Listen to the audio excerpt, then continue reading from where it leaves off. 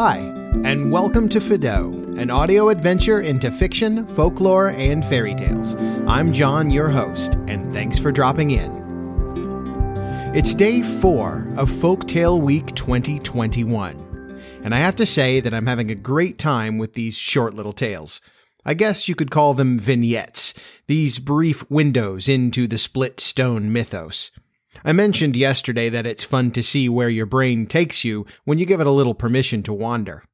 I hope that these bits of color into the world surrounding the split stone will be a further encouragement to anyone hoping to contribute to the evolution of the saga. Once again, check out Bob's Short Story Hour episode 100 or Fido episode 74 for the original tale. And while I have you, here's your midweek reminder about next week's live event. Next Thursday, after your Thanksgiving dinner, tune in on my YouTube channel at 9 p.m. Eastern for Fido Live, and listen to the first stave of A Christmas Carol. We'll be getting together every Thursday night between Thanksgiving and Christmas to read Charles Dickens' classic tale. Come and hang out, and you might even win the book I'll be reading from. Hope to see you there. And now, the 4th day of Folktale Week 2021, Feast. A dozen stone tables capable of seating at least 20 people were laid out in stunning array. Long blue and white runners went the length of each, and those were covered with varieties of food and drink from all over the realm. Silver dishes and golden bowls, their contents steaming, made a meal fit for celebration, and on a day such as this, there would be celebration indeed. Arrayed in colorful dress, more than 100 people had gathered in the banquet hall at the invitation of Viceroy Balazar. Thousands more would gather as well, in their own fashion and elsewhere, but this feast was meant for only those ranked most highly, and their close family. "My honored guests," the Viceroy began as he mounted a dais set with its own table above the assembly, "it is with much joy that I greet you today. Today we gather to celebrate a new age, a new hope, and a new world. I, Balazar, descendant of the first rulers, in league with my wisest practitioners, will soon bring about the peace that we have sought since eons past." The assembly listened with rapt attention as the Viceroy orated his accolades and intentions to them. Such was their focus upon him that none noticed the three who looked one to another at one of the furthest tables. They spoke nothing at all, but in their eyes volumes were expressed. The eldest, a white-haired, wizened man in Balazar's black livery, held one of his utensils in hand, nervously rubbing it between 2 fingers. Next to him, a dark-haired woman of middle years, also liveried to Balazar, clenched one hand into a tight fist as she looked between her companions and the Viceroy, and a third, the youngest, a flaxen-haired girl of 16, watched the other two. She seemed to be deciding which emotion she would feel based on the reaction of the other two. The man leaned close to the woman, whispering, "He has managed it, Issa. It can be nothing else." "Surely it cannot be, Nazir," she answered in the same soft voice. "If it is not, then of what could he be speaking?" Nazir caught Issa's gaze and held it with his own. "You know it is time."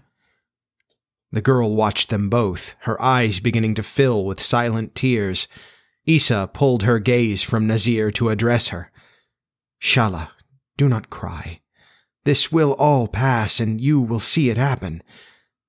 "You must not speak to her so. It is not your place, nor is it mine. What must happen is greater than us all, greater by far than Balazar and his band of fools." Nazir placed the utensil on the table, a bit harder than he intended, and after the hard gazes of nearby guests had returned to the Viceroy, he placed a hand over his face, rubbing his eyes. "There is no reason to frighten her.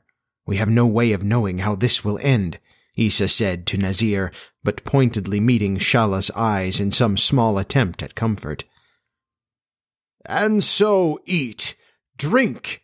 I give you my word as your lord and sovereign that when the moon is full once more, I will bring unfathomable fury against our enemies. I will scourge them with such power that in the annals of history no one will even remember their names." The Viceroy's words were met with a thunder of cheers and applause. Issa, Nazir, and Shala watched the room erupt with praise for the despotic Balazar. "We must move, Issa. It must be now." "Give me a moment, Nazir. We do not have—" "It is my choice," Shala said, her voice terse, cold, and loud, but ignored by the reveling throng. The two turned to look at her. Moments ago, a frightened young girl had been seated there, but now— "The time to disagree is over, and you can do none of it without me," Shala continued. "And I say it is time." Shala's tears still lingered on her face, but her eyes focused upon the elders like chipped blue ice. Nazir and Issa could only stare at the girl. She sat a head shorter than either of them, and yet loomed above them both like an oncoming storm. Shala's chin came up ever so slightly as she spoke once more. "This will end before the full moon. Assemble the Enclave." Now, if you're enjoying Fido, then you should definitely subscribe on your podcast platform of choice so you don't miss an episode. You can also go to fidopodcast.com and listen on any device. Make sure and share Fido with your friends and family if you like what you're hearing. Word of mouth is my best advertisement.